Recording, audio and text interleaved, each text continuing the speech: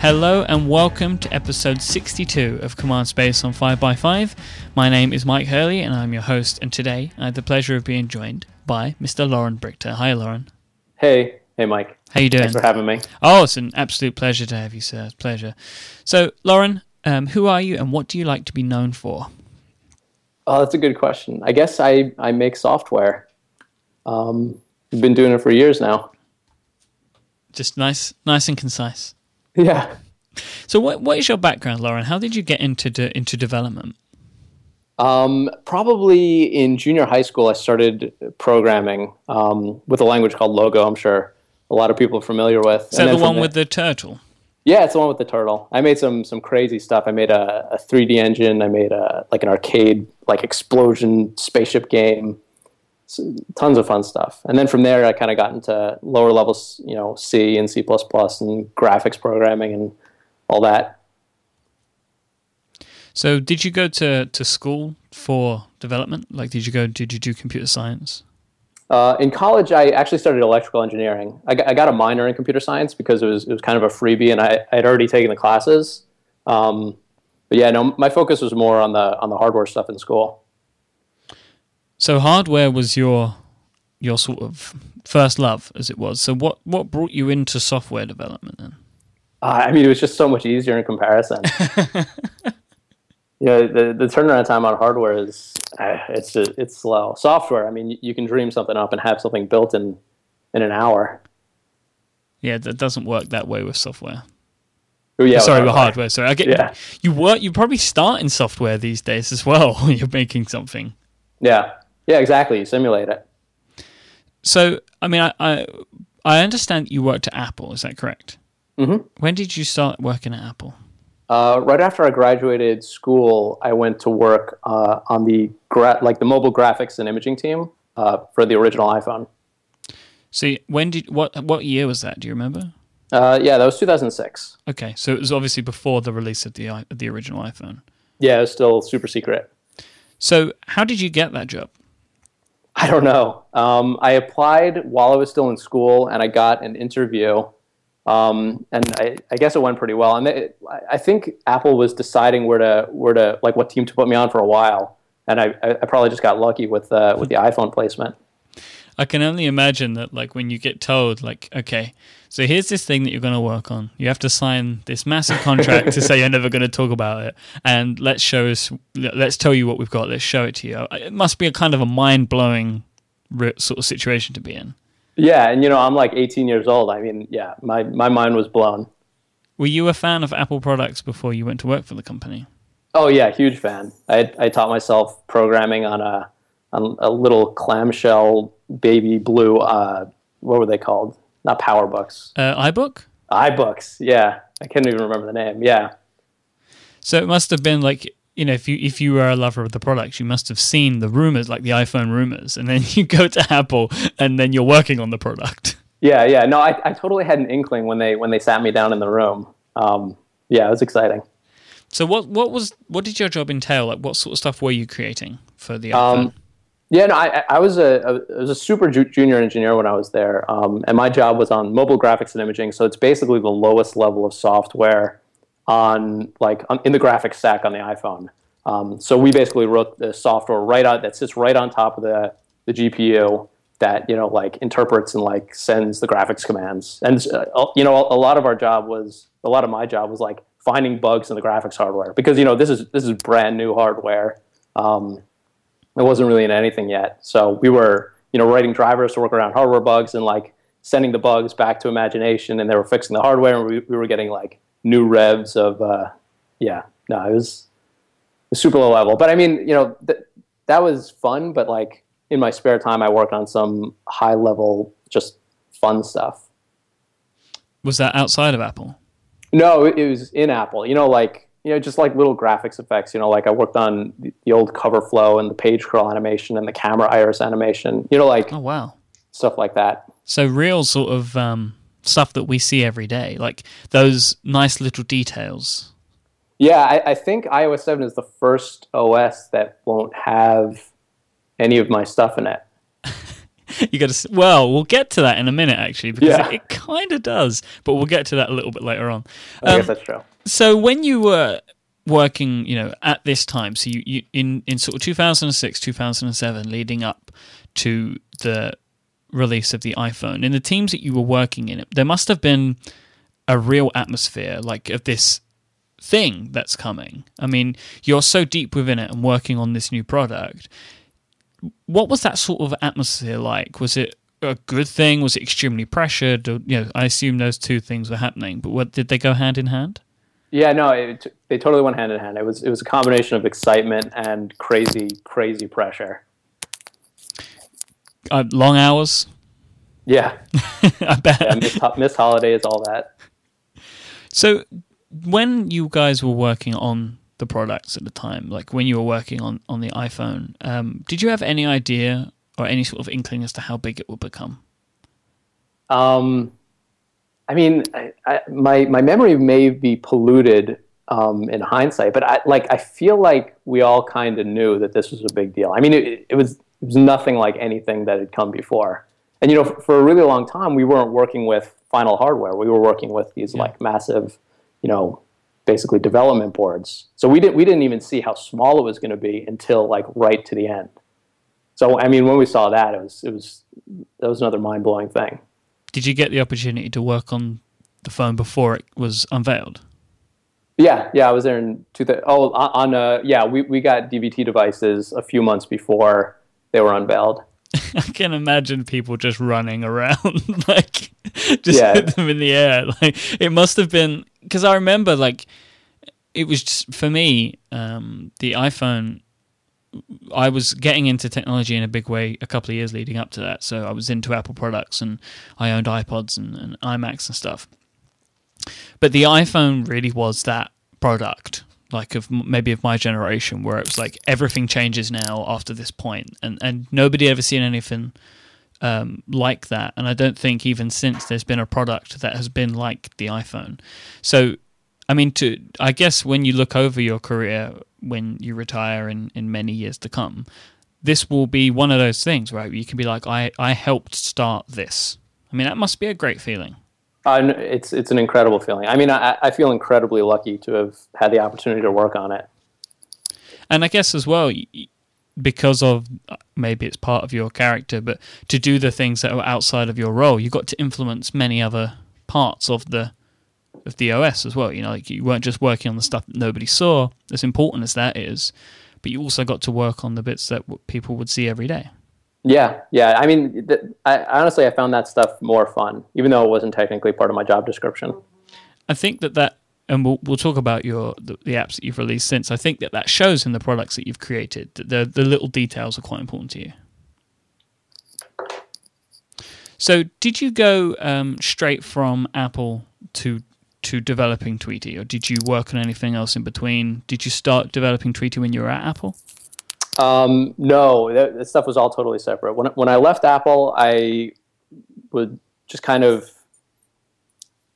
what did I do? Yeah, when I left Apple, I decided to release a little Mac app called Scribbles. And you got to understand, this was before, the iPhone was out, but there was no such thing as an app store. So I didn't even have the option of writing, an iPhone app. I knew I would want to eventually if Apple ever did the App Store thing, but the Mac was really the only target platform that I could hit. So I wrote a small drawing app called Scribbles that kind of kept me alive, but just barely for a year. I'm not familiar with it. I'm trying to find it on the internet now. Oh, there you go, Scribbles, simple intuitive drawing for Mac. I found a review on Mac App Storm, which I'll put in the show notes so people can find it. 5by5.tv/CMDSPACE/62, because I'm not familiar with this application. Yeah, no, it was very small, and it was back in 2007, 2008-ish. But it sold enough copies to keep me afloat. And then you went on from this to Tweety, right? Yeah, then the App Store came out, and I figured it might make sense for me to try my hand at writing an iPhone app. And I had never written an iPhone app even when I was at Apple. My job was all lower level. So it was totally new experience for me.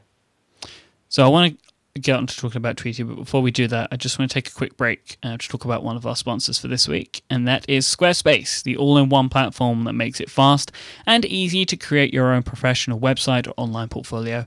For a free trial and 20% off during the month of September, go to squarespace.com and use the offer code TALLYHO9. So let me tell you some stuff that I love about Squarespace. They're constantly doing new work to add new features, designs, and make their support even greater over at Squarespace. The beautiful designs that you can start with have loads of great style options, so you can really tweak and create and craft your own space online. For you, your business, just about any web project you want to create, Squarespace can give you all of the tools that you need. You start off by selecting one of their 20 highly customizable templates, which have won numerous design awards from prestigious institutions like the Webbies and Forbes. And once you've picked the designs and you've tweaked it and you've chosen the fonts and colors that you like, you can just set up pages really easy. They have a WYSIWYG page building tool, so you can just drag and drop types of functionality onto your page and set up something that looks fantastic. It's really, really easy to use, but they have an amazing support team that work 24 hours a day, 7 days a week. There's over 70 Squarespace employees that are on their customer care team based in New York City. They've won awards too, of course, because Squarespace is award-winning across the board. It just shows how great their work is. Squarespace plans start at just $8 a month and include a free domain name if you sign up for a year. I love the way that it looks, and Squarespace does look fantastic on the outside, but what's also amazing is that all their code beneath is also beautiful too. They take as much pride in their back-end code as they do their front-end design, and this ensures that your site is going to look fantastic everywhere, but also it can be crawled by Google, Yahoo, Bing, and all the other search engines to make sure that people can find your content as well, which is also really important. And they take care of all the nasty stuff like hosting, so you don't have to. So go sign up for a free trial now, no credit card needed, to start building your website, and when you decide to sign up to Squarespace, make sure you use the offer code TALLYHO9, that's TALLYHO and the number 9, and you're going to get 20% off throughout September. So thanks to Squarespace for their support of CommandSpace and all of 5x5.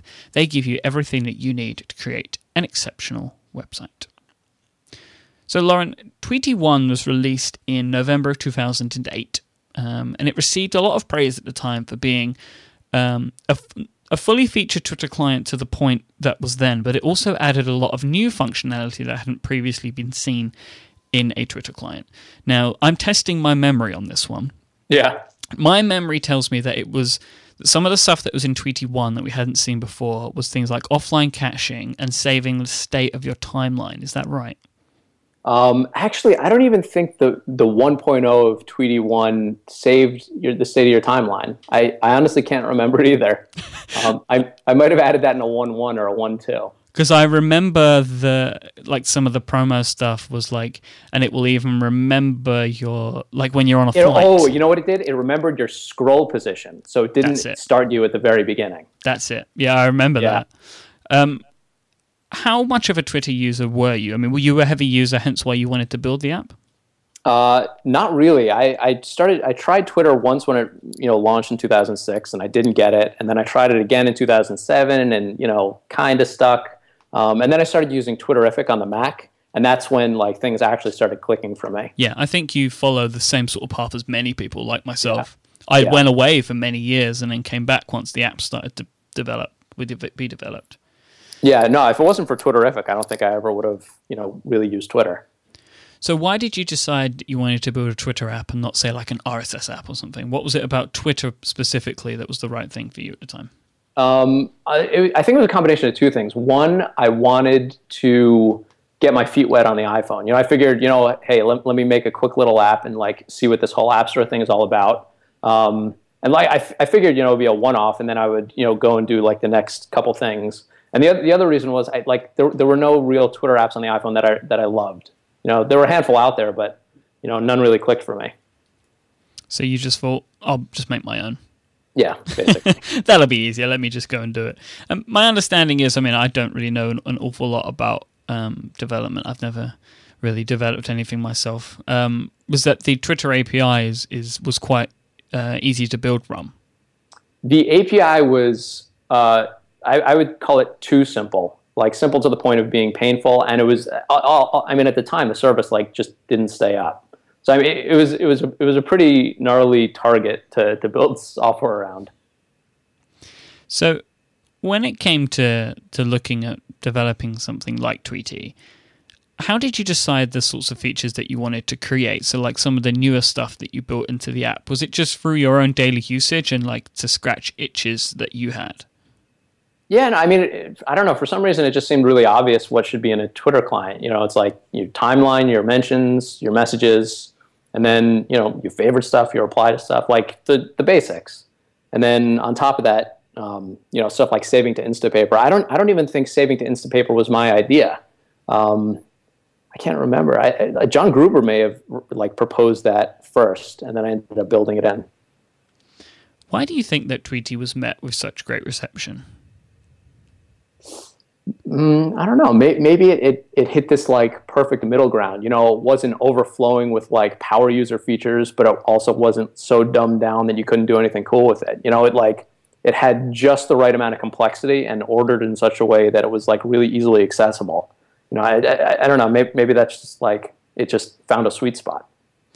It's quite interesting to look back at the way that the app looked and to look at apps of similar ilk now, because I remember one of the things that it was heralded for was because it looked like it fit right in on the iPhone. Sure. But these days, that's not really what developers aim for or what customers want. And I find that quite interesting how that's changed.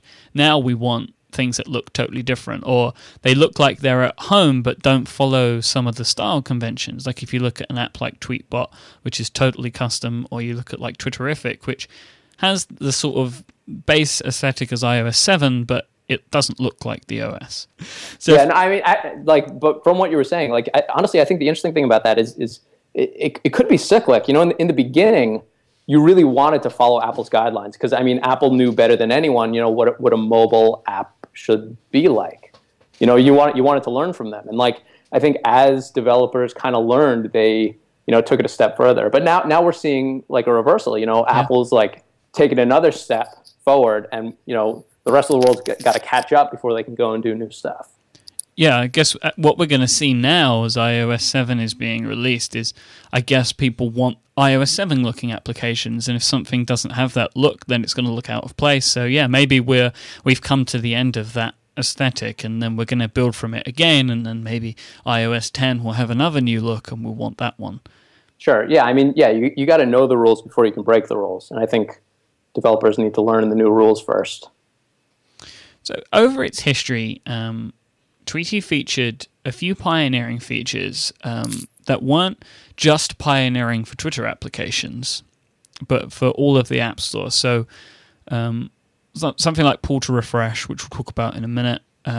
You had like the ability to swipe tweets to show like actions. You'd swipe to the left or swipe to the right, and you'd bring up more like another menu, which was like sort of hidden underneath the tweet. And also charging for app updates via a new app. So Tweety 1 to Tweety 2, they were separate applications. Yeah, I'm surprised that's still an issue.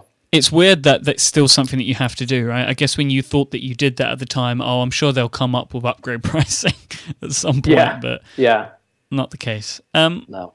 Pull to refresh. Where did this idea come from? Tweety 1. So Tweety 1 had this interesting problem. It was the first Twitter app that allowed you to have like multiple accounts in a sane kind of way. Where in the upper left of the screen there was a back arrow, and you can go back to the accounts list, and then you can tap on an account and slide forward to your account. It was like that's the obvious way to do accounts. So in the upper left of the nav bar there was the accounts back button, and in the upper right was the new tweet button. So there was really no place to put a refresh button. That like I was out of luck. So I had in Tweety 1, I had to come up with a place to put a refresh button. And what I ended up doing was putting the refresh button at the top of your list of tweets. So when you scroll to the top of the list, there would just be a refresh button in there, and you tapped it, and that was it. For Tweety 2, basically, I was like, all right, rather than scrolling to the top of a list, lifting your finger, tapping the button, waiting for it to reload, why not just like make scrolling itself do the refresh when you got to the top of the list? Mm-hmm. It seems pretty simple. And then, the other side of it is you actually need to tell users that that's what's going on. You can't just do it behind the scenes blindly. So you had to have some kind of indicator that's like, hey, pull down a little bit more. Oh, lift your finger. Okay, now we're refreshing. So, I don't know. That's kind of where it came from.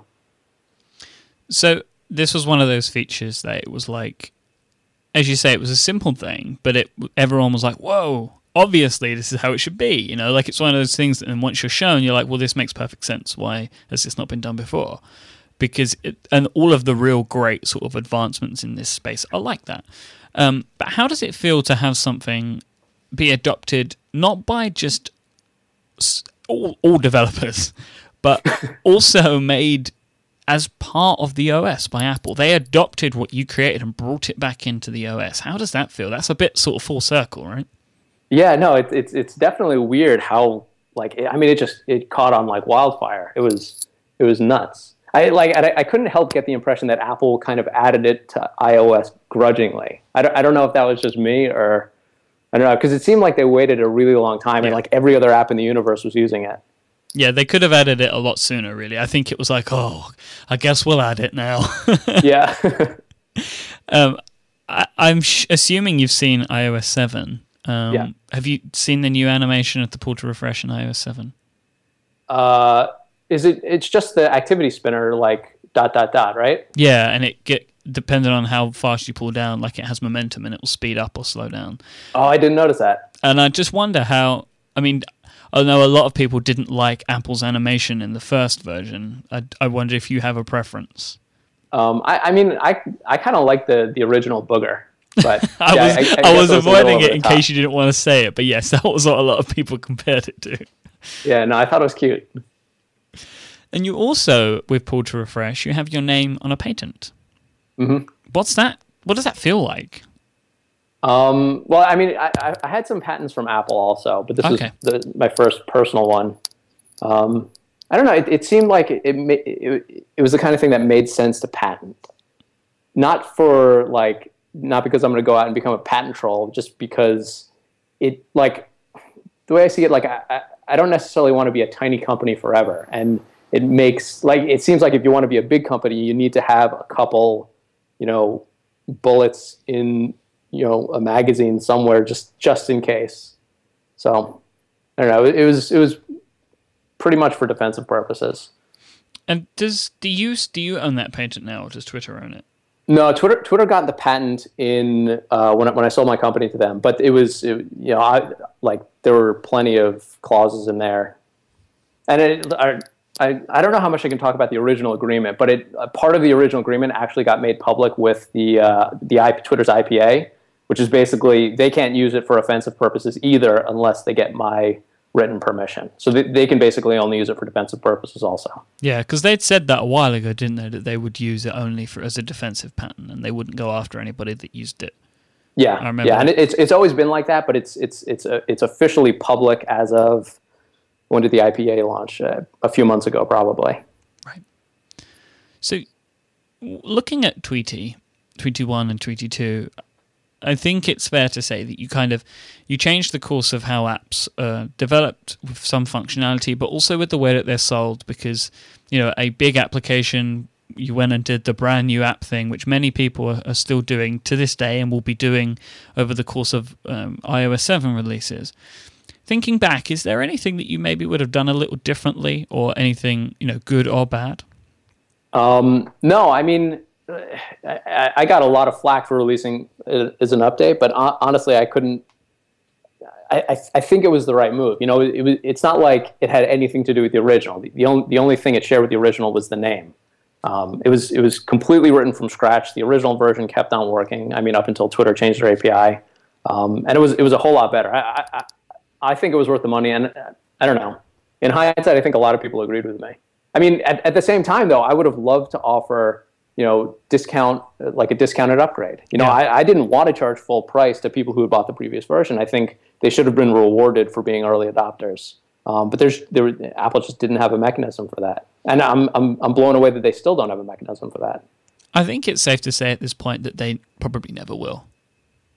Yeah, I don't know how, what they're thinking. I mean, software it's different than other stuff. And I'm not saying, we should go back to the old way software was done. No, I mean, we can come up with something new, but we need to have something that supports this idea that we want to encourage developers to continue to add value to something that already exists. You know, you like a song. You don't upgrade a song. Like once the song is done, it's done.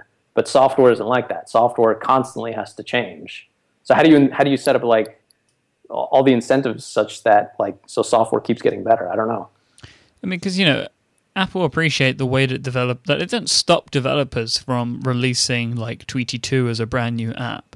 So it's kind of like by not stopping it or giving another method, they're kind of encouraging this as a way to do things, but it's not very elegant for customers either. No. And that kind of goes against a lot of what Apple does, and I think that's why people struggle to understand why it is this way. Yeah, I don't know, but I don't know. I'm definitely not proposing we go back to like the old like shareware or, I don't know. Yeah, it's a mess. 15-day limited trial. Yeah. If any company can find a new way to do it, it's Apple. Yeah. So I want to take another quick break to talk about our second sponsor and then talk about a couple of things, a little bit more about Twitter and then Letterpress as well. So our second sponsor for this episode is a new sponsor for the show, and that's HostGator.com. HostGator is a premier web hosting provider. If you're looking to start a website, HostGator can help you get started with monthly hosting plans, one-click installs, and tons of other features that make getting your site up and running very, very easy. If you're a more advanced user or a business HostGate customer, they can help you take care of you with reseller plans, VPS, and dedicated servers. HostGator guarantees 99.9% uptime, and no matter your size or needs, 99.9% all the time.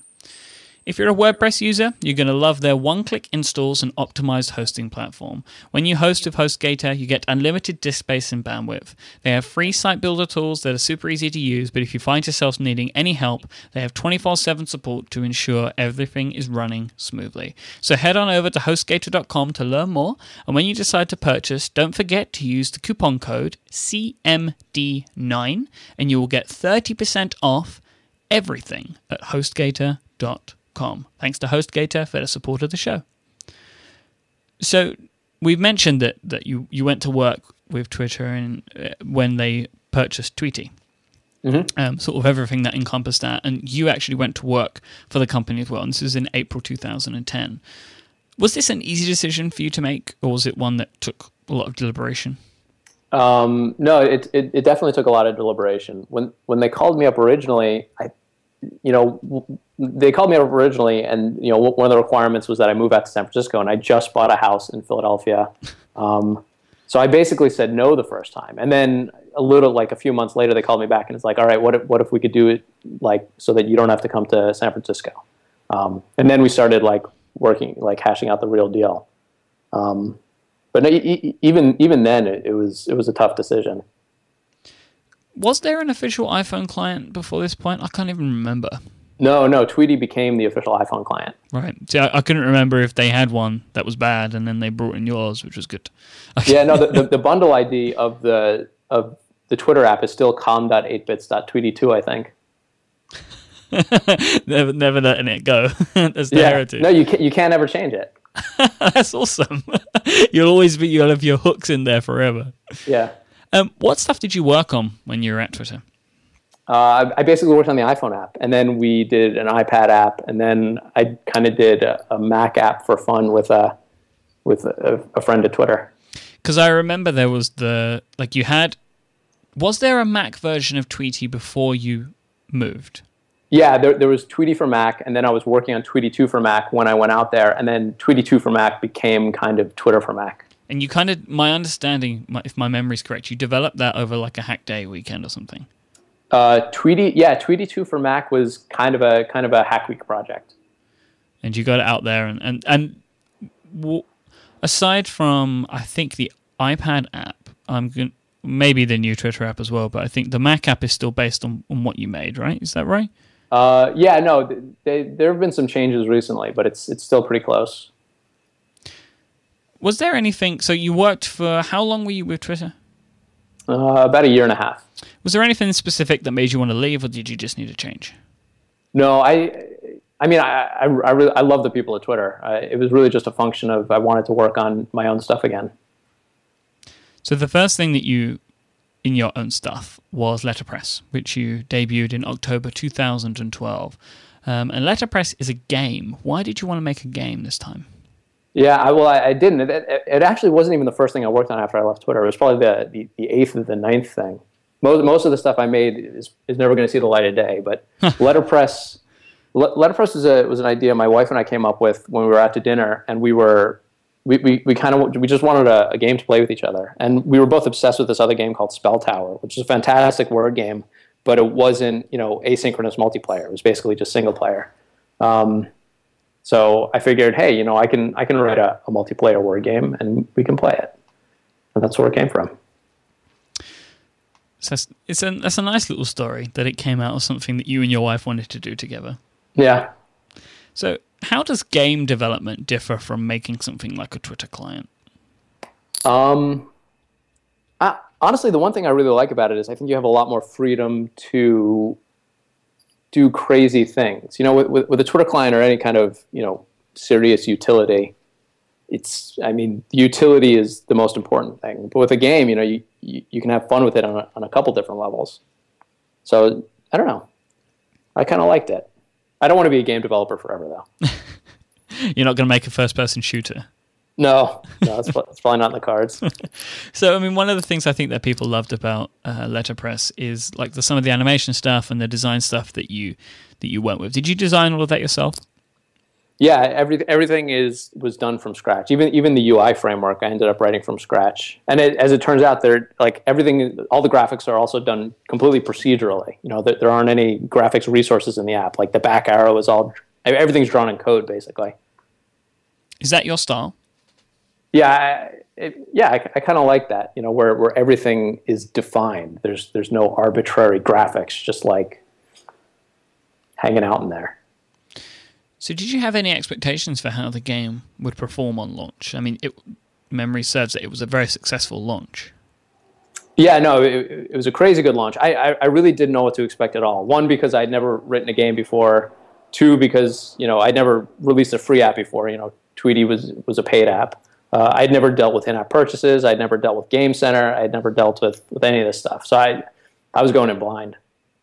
I like that you did the classy kind of in-app purchase.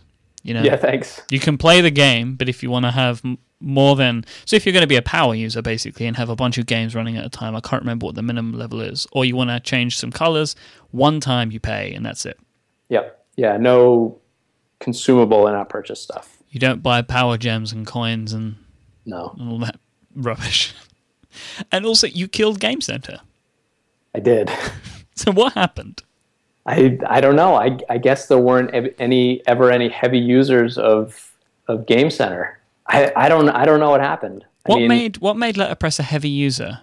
I think it was just that initial influx of users. It couldn't handle it because it uses the multiplayer sort of turn by turn game code. Yeah, Game Center, the GameKit APIs are broken into a couple different pieces, and a lot of games were using Game Center for stuff like leaderboards and achievements, and that stuff's relatively easy to run. But I don't think there were any huge games that used it for turn-based games. And Game Center is nice because theoretically it does everything for you. It hosts the game data, it sends the notifications out, it does everything. But yeah, I guess it wasn't battle hardened. Did you have any old buddies from Apple call you and just crying that the server's on fire somewhere? Yeah, I don't know. So what's next? Do you have any sort of specific categories of app that you want to look at in the future? Yeah, not necessarily apps. I guess my interests have gone a little bit more broad in the last few years. I've been thinking more about software and computing in general. Because it's funny, every day I wake up and I realize how terrible of a programmer I was yesterday, and all that means is that I'm probably still a terrible programmer today. And I look at the best code out there, and the way we're doing things is still kind of crappy. So I'm curious if there's a way to make making software better. That's interesting. So is that what you focus on, making software better? Yeah, yeah. I mean, it's what I've been focused on recently, and I know it's kind of abstract, but hopefully some concrete stuff will come out of it in the next couple of years. Well, I like the kind of the two ways you can take that, like not just making software better, but also making software better. So Right. like you make it in a better way, or you make it all better. I kind of like that. I think that's going to be the episode title. I've just stolen that from you. What about iOS 7? Does it excite you or entice you to create something new? Yeah, no, I mean it's definitely very inspiring. You know what Apple did. I think they made a lot of great changes at the code level. I mean, obviously I'm not a fan of some of the stuff. You know, everything's going to be controversial. Mm-hmm. You know, like visually some of the icons that I don't necessarily agree with, but at a core level, I think they're going in the right direction. Yeah, I mean, I think that the design is gonna make all the headlines, or is making all the headlines. But I think it's a lot of the underpinning stuff. I remember I was at WWDC, and all of the developers that we were talking about, they didn't care about the way it looked. They were just so excited about some of the underpinning stuff. You know? Yeah, and there's some fantastic stuff in there. It's just a shame that, well, not a shame, because I actually have come to love iOS 7. It has its foibles, but overall I do actually really like it. It makes my phone feel new again, which is a nice feeling. Yeah, totally. Your overall feeling about iOS 7 good? What about the future of the iOS platforms? Are you positive for them? Oh no, yeah, I'm super excited for it. I mean, someone pointed out to me, you know, do you remember the original pinstripes in like OS 10.0? Of course, yeah. Yeah, I mean, I feel like a lot of this is going to be a lot like that. I mean, I kind of wish we could skip ahead to iOS 9, so you know things were like super sexy, and we didn't have to look at some of the stuff for 2 years. But I'm really excited about the next couple versions. So, Lauren, thank you so much for joining me. It's been an absolute pleasure to talk to you today. Why don't you tell people where they can keep up with you online? Yeah, you can follow me on Twitter at 8bits or Lauren B. So you have two. Yeah. Just spreading yourself out there a bit. So thanks, seriously, thanks again. I really appreciate it. And if you want to catch up with me online, you can do that. I am at imyke, IMYKE. And you can find the show notes for today's episode over at 5by5.tv/CMDSPACE/62. And I'll be back with you next week. Thanks very much for listening. Until next time, bye-bye.